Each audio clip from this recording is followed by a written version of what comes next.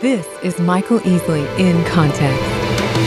We want to guard against ghettoizing sexual minority. The gospel is a universal call. Original sin is a universal distortion. We're not different from each other. And now your host, Dr. Michael Easley.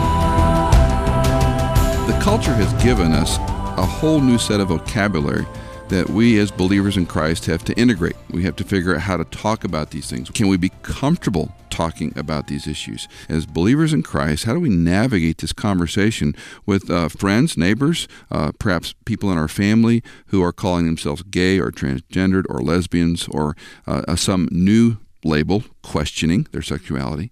It becomes a perplexing challenge, and it's very important, I think, in context, how we think biblically and theologically, understanding this issue that it's so front and center in the media, in local churches, in Christian publications.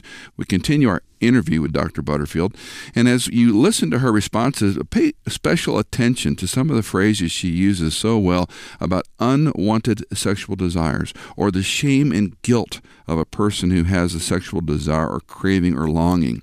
So let's pick up our broadcast where we left off last time with Dr. Rosario Butterfield. The idea of pride, was that part of a funnel for you? Did you get there quickly? It was. This whole business, that whole John 7:17, that first you obey and then you understand, that was such a paradigm shift for me because, my job was to read and think and then write books that tell you how to read and think. So that was really new information to me. And it was really new information to me that because of original sin, this was not a thinking project. See, I love thinking projects, but because I am distorted by original sin, this is not a thinking project. And one of the things that really led me to believe later was that, really daily, we need to be thinking about how original sin distorts us and how indwelling sin manipulates us. Because that's also true. That's one of those universal truths. I mean, I don't mean it to be glib when I say we're all born that way. Mm-hmm. But that's what original sin tells me, that it is the one democratizing reality. So, after I started, repenting of pride, because starting with my sexuality was just too scary. It was just too scary. But pride is a good place to start. Mm-hmm. And especially because I realized that for me, lesbianism was not a root sin. That you've got root sins, and then you've got roots, and then you've got branches, right? And actually, for me, the root sin really was pride. I really genuinely did not want any man having any authority over me or my body at all. I found it deeply threatening. And like a number of women who are lesbians of my generation, we considered ourselves informed lesbians because, tried that, done that, not working. So I realized that pride and self-defense and self-protection were all kind of working around for me. And so, when I started to repent of pride, I would share that with Floy, especially Floy Smith. And this was a special church. But you know why it was special? It was special because it was ordinary. Because people spent ordinary time with each other. And one of the things that I realized after I started repenting of my sin was that my feelings did not change. My feelings really did not change. Not at first. They did eventually, but not at first. And nobody in my church said, oh boy, we better farm her out to Exodus. The magic potion isn't working. Repentance is supposed to zap her. Nobody said that at all. What my church said is, we repent unto life and then meet the Lord as our risen Savior. And if that's true for me, that's true for you. And that's what it is. And so I was not distracted by some of this over-actualized sanctification that you see promulgated from, what used to be Exodus International and is now Restored Hope Network. I wasn't burdened by heresy. But the reality is a number of people who experience unwanted homosexual desire, come into the church, are repenting of sin in all the right ways, are not zapped, right? Just like you weren't zapped and I wasn't zapped, but somehow because this sin is so special and so scary and so foreign and so dangerous and so whatever, they're farmed out. And that's the last thing that people need. You know, one of the worst things about unwanted homosexual desire, I think, is probably not the sex you can't have now that you're a Christian. I think it's the loneliness that you experience because the church's model of community is based on family. Even though we are told that the nuclear family does not survive to the new heaven and the new earth. That what survives is our brotherhood and our sisterhood in Christ. So, you know, even though it was a very ordinary, very, you know, small, conservative, reformed church, these were ordinary Christians who just were willing to spend ordinary time with me, and a lot of it. Let's talk a little bit about same-sex attraction. We've euphemized a lot of these phrases. We have a whole economy of language that talks about, you know, same-sex attraction. We were joking a little bit about the Q now that we have to add on the equation. Talk a little bit about that and how you maybe differentiate or don't from the way we look at other sin. Right. You know, it's always so uncanny the way that the Lord uses all of the parts of your life to become a whole creature in Christ. I mean, I just marvel at that. That could just bring me to tears right here. I'm not a very talented woman. I can knit socks. You know, I guess maybe that's kind of talented. But my intellectual specialization, I do one thing. I can size up a book. And I'm what's called a whole book scholar. So my job is not to size up little pieces of the book, but to see if the book has integrity, to see if the parts make a whole. I'm also a 19th century scholar, and sexual orientation was a 19th century invention. It came right out of Freud, and Freud came right out of German Romanticism. And in the history of ideas, German Romanticism is the first time in the history of the world that anyone believed that epistemology could be discerned by personal feeling. All right? I will tell you that epistemology, truth claims based on personal feeling, is still considered the lowest common denominator. But even secularists would have rejected that prior to the 18th century. So when Freud came, you know, Freud's theory was that what made humans human was sexual desire apart from procreation. What made you human, says Freud, is not your soul, but your sexual orientation. Sexual orientation from a Christian perspective is a category mistake. And it's not just a category mistake, it's a category mistake that offers an anthropology of the soul that is unbiblical, because it declares that instead of being a soul-oriented person, you are a sexual-oriented person. And for people who study the history of ideas, these things are important. This is not squishy. This doesn't have fuzzy edges like a stuffed bear. This is a binarism. And so as a Christian who, well, at that point, just as someone who identified as a lesbian, who now met the risen Lord, I really had to wonder, is this a case of mistaken identity?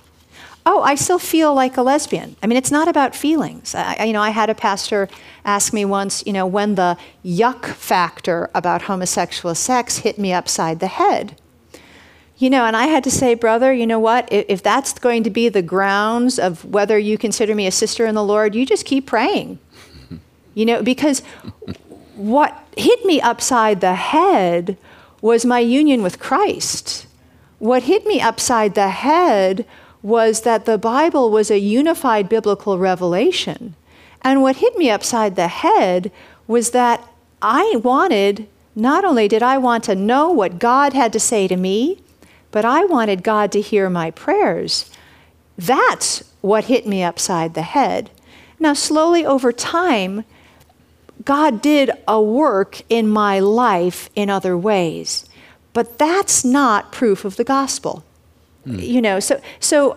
Both is true. I don't think, I am not going to go belly up on the grounds of sexual orientation because it's a category mistake. And in the same way that we have any number of other category mistakes, but it gives a license to a cultural economy. We've got this language, we have these tools, language, and we can sharpen those words. That's right. And so, I really, when somebody comes to me and says, well, I'm gay and I'm a Christian, what I need to do is find out what that person means. Now, gay, Christian, which do you think is the most important thing I should find out about? What that person means about what it means to be a Christian, or what that person means about what it means to be gay? Christian, no question. And often what you find is people have had a kind of manipulating experience in a church where they have said the sinner's prayer, they have felt shame and anger at their own sexual desires, did not know what to do with it. This whole business of praying the gay away, what that is, that's praying that God would fix you so you don't need to rely upon grace. That's not repentance. Repentance is different because, repentance points out the fact that it is only through Christ that we can make sense of the next 2 minutes, least of all the rest of our lives. So this desire to be zapped once and for all, changed, that's maybe what glory is about. But that is not what sanctification is about. So often you find that people have a very, have been sort of handed, peddled, if you will, a false gospel. And part of how usually I hear the peddling of this gospel happened is a energetic, large church wants to add to its numbers any way it can. Woe to us. Because now two things have happened. Not only do we have people who think they're saved but might not be, but we have whole cultures of people like this in our church now demanding that we change what the historic Christian church has maintained over the course of thousands of years.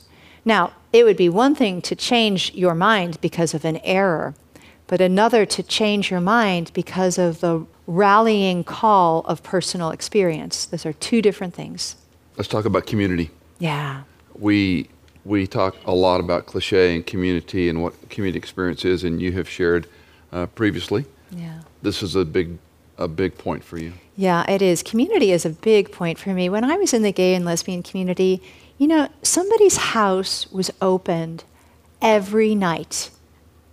Every night, you would know where to go for fellowship and food and conversation, and just so you wouldn't want to kill yourself. You know what I mean? Whatever. When I became a Christian, I marvel at it. Why we live on a starvation diet is sort of our problem. But why we expect other people to do that is just ridiculous. This idea that, once a month your church has a fellowship meal and, if you're A through M, you bring a covered dish with a can of cream of mushroom soup in it, so that you get to glory faster, right? It's kind of ridiculous. That's just not right. There's no reason why the church needs to be afraid of being a community. And the ideal place for that is your home. Your home is the ideal place for that. Now, I say these things and people get really fussy, and I'm not trying to be, I'm not trying to be mean-spirited or proscriptive, but hospitality is not entertainment. If your house needs vacuuming, ask somebody to vacuum it for you. It's not. Hospitality means that people gather together because we instinctively know who we are one to another. And hospitality is an opportunity not necessarily for counseling or deep conversations, but doing life together. And doing it in the rhythm of life, and not by appointment only. It's where folks know that your house is open that night and the door's open. And, if there's cat hair in your food, pick it out, okay? I sleep with that cat, okay? That's... You were doing really well till then. You were doing really well till then. But I will say that we want to guard against ghettoizing sexual minorities. We want to guard against saying, what do I need to do to help my gay neighbor? It's not that that's not a good question, but the gospel is a universal call. Original sin is a universal distortion. We're not different from each other. A question from an individual who struggles with same-sex attraction. On the one hand, they can't feel true to their heart and to God. There's a sense they must choose between God and the church, or follow their heart to leave the church and the Bible. I got this dichotomy. How do I? And I would love to, you know how the questions are. You want to challenge some language here. That is the battle of original sin. And that is the battle of an original sin that is just hitting you so hard that you're saying exactly what Paul said in Romans 7:17. Why do I do what I don't want to do? It is not I, but sin in me. And so it's so helpful to know that you, child of God, daughter of the King, son of the King, are not ontologically the distortion that you feel. All right? Original sin is like going to the state fair and looking in one of those mirrors. You can recognize yourself, but that is not who you are. And so daily, someone who is struggling with any sexual sin, I think, or let's say sexual sin pattern or sexual sin temptation, because having a temptation is not a sin. It's a brokenness. It's a vestige of original sin. So we do need firmer language. And that's why I do not like the term same-sex attraction. There is no sin in attraction. I find no sin in attraction. Lust, oh yes. Is it a slippery slope? I don't know. I mean, I think you have to be careful about jumping to those conclusions, because I think what happens is then people who are battling unwanted homosexual desires are made to feel like they're dangerous. Without meaning to, you might be making them feel that way. So you need to examine, too, what's going on in your heart. Let me just make the assumption that in this room, there are people who are struggling with homosexual desires. It is never just us chickens, whatever the us is, ever. And not just because I'm here. I mean, I understand that. I'm the big killjoy, but not just me. You will, in any group of Christians, you will meet people who will always struggle with a gamut of temptation patterns. Those are distortions of who we ontologically are and who we will be when Jesus returns or when we die. But here on earth, let us battle together. Christ tells us that some people will get one cross to bear and others will get 10 crosses to bear. We know that sanctification for some might be overwhelmingly dramatic and others slow and painful. That's normal. That's what 1 John prepares us for. We ought not be shocked, but we ought not make people feel like they're dangerous because they're just telling you where they are. So watch what you have said. If you have allowed gay jokes to just run rampant in your world, apologize to people. Don't be afraid to apologize to people. That would go far. And that would go far not just with believers within the church, but unbelievers. Mm-hmm. If we believe that repentance is unto life and that it is a gift from God, it ought not be such a secret. What is this posture of the Christian life? Why is it such a secret? You mentioned the placards of Scripture that were highly offensive to you on one side. Mm-hmm. As you look at Scripture now, how do you integrate that? And how do you respond? In general, I'm a whole text scholar. So in my world, you would not take a verse from Wordsworth and make that the verse. I mean, I would never say to my students, oh, don't read all of Othello. Let's just read these 3 verses, right? And yet sometimes Christians do that with the Bible. They read the Bible a little bit like my unsaved neighbors read their horoscope. They have their verse a day, and it's supposed to do some kind of magic to you. I don't know what it is, because one verse does no magic for me. The Bible is a systematic conversation. The Bible contains every genre And genre in the Greek means law. And you intuitively know that. I'm getting a text message from somebody, as you can hear the beeping. And when I have time to open this and check this text message, if I scan it for iambic pentameter, okay, that's not going to help me discern what this person is trying to say to me, especially if this person is saying, pick up your keys in Delta room 37. This will not help me. And yet we act as though every verse of the Bible is to be read the same way. So in some ways, I still have a problem with placard mentality. We are to be students of the whole word. We are to have not just literacy, but fluency. And we are not to use the Bible to shame people. So we have to be careful how we use the Bible. When you speak and you're interviewed and have opportunity to share, what do you wish you were asked? What aren't you asked that you'd like to talk about? In general, what I would always want to remind people is that original sin is democratizing, that we are not to demonize people because of our democratized distortion by original sin, but that it is our job to not be careless with it. It is our job to really know how original sin distorts each of us and how indwelling sin manipulates us. Because if we don't know, we are dangerous. What makes us safe one to another is not that we have a shared temptation pattern, and it's you and me against the world.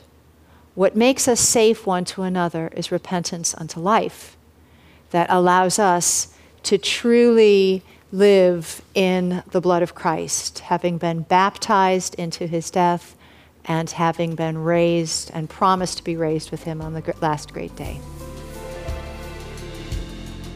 As I listen again to Dr. Butterfield, I'm struck by her emphasis on original sin. We might call it the fall, that in Adam's fall we did all. And we are born into a sin nature. We are all depraved. We're all fallen creatures. There's none righteous, no, not one. It's hard for us as Christians, perhaps if we've been a believer a long time, we look at sins in different ways. A murderer is worse than someone who steals. A person who's a rapist is worse than someone who cheats on his or her taxes. At the end of the day, sin is sin. And while it's hard for us to understand there's no incremental value that God places on it, we are sinners all. The ground at Calvary is level. I appreciate where she ends our interview because it is where we need to begin. That we are all sinners. We all deserve hell. There is none righteous. So what about you and me? First of all, do you know Christ? And if you listen to these podcasts and broadcasts at all, you know we come back again and again to explaining the person and work of Jesus Christ. That is the way to be forgiven. That is the way of salvation. It begins our life of sanctification. But the added complexity of living in our present world with gay, lesbian, homosexuality, transgendered, questioning issues all surrounding us and being pushed into the churches, how do we respond?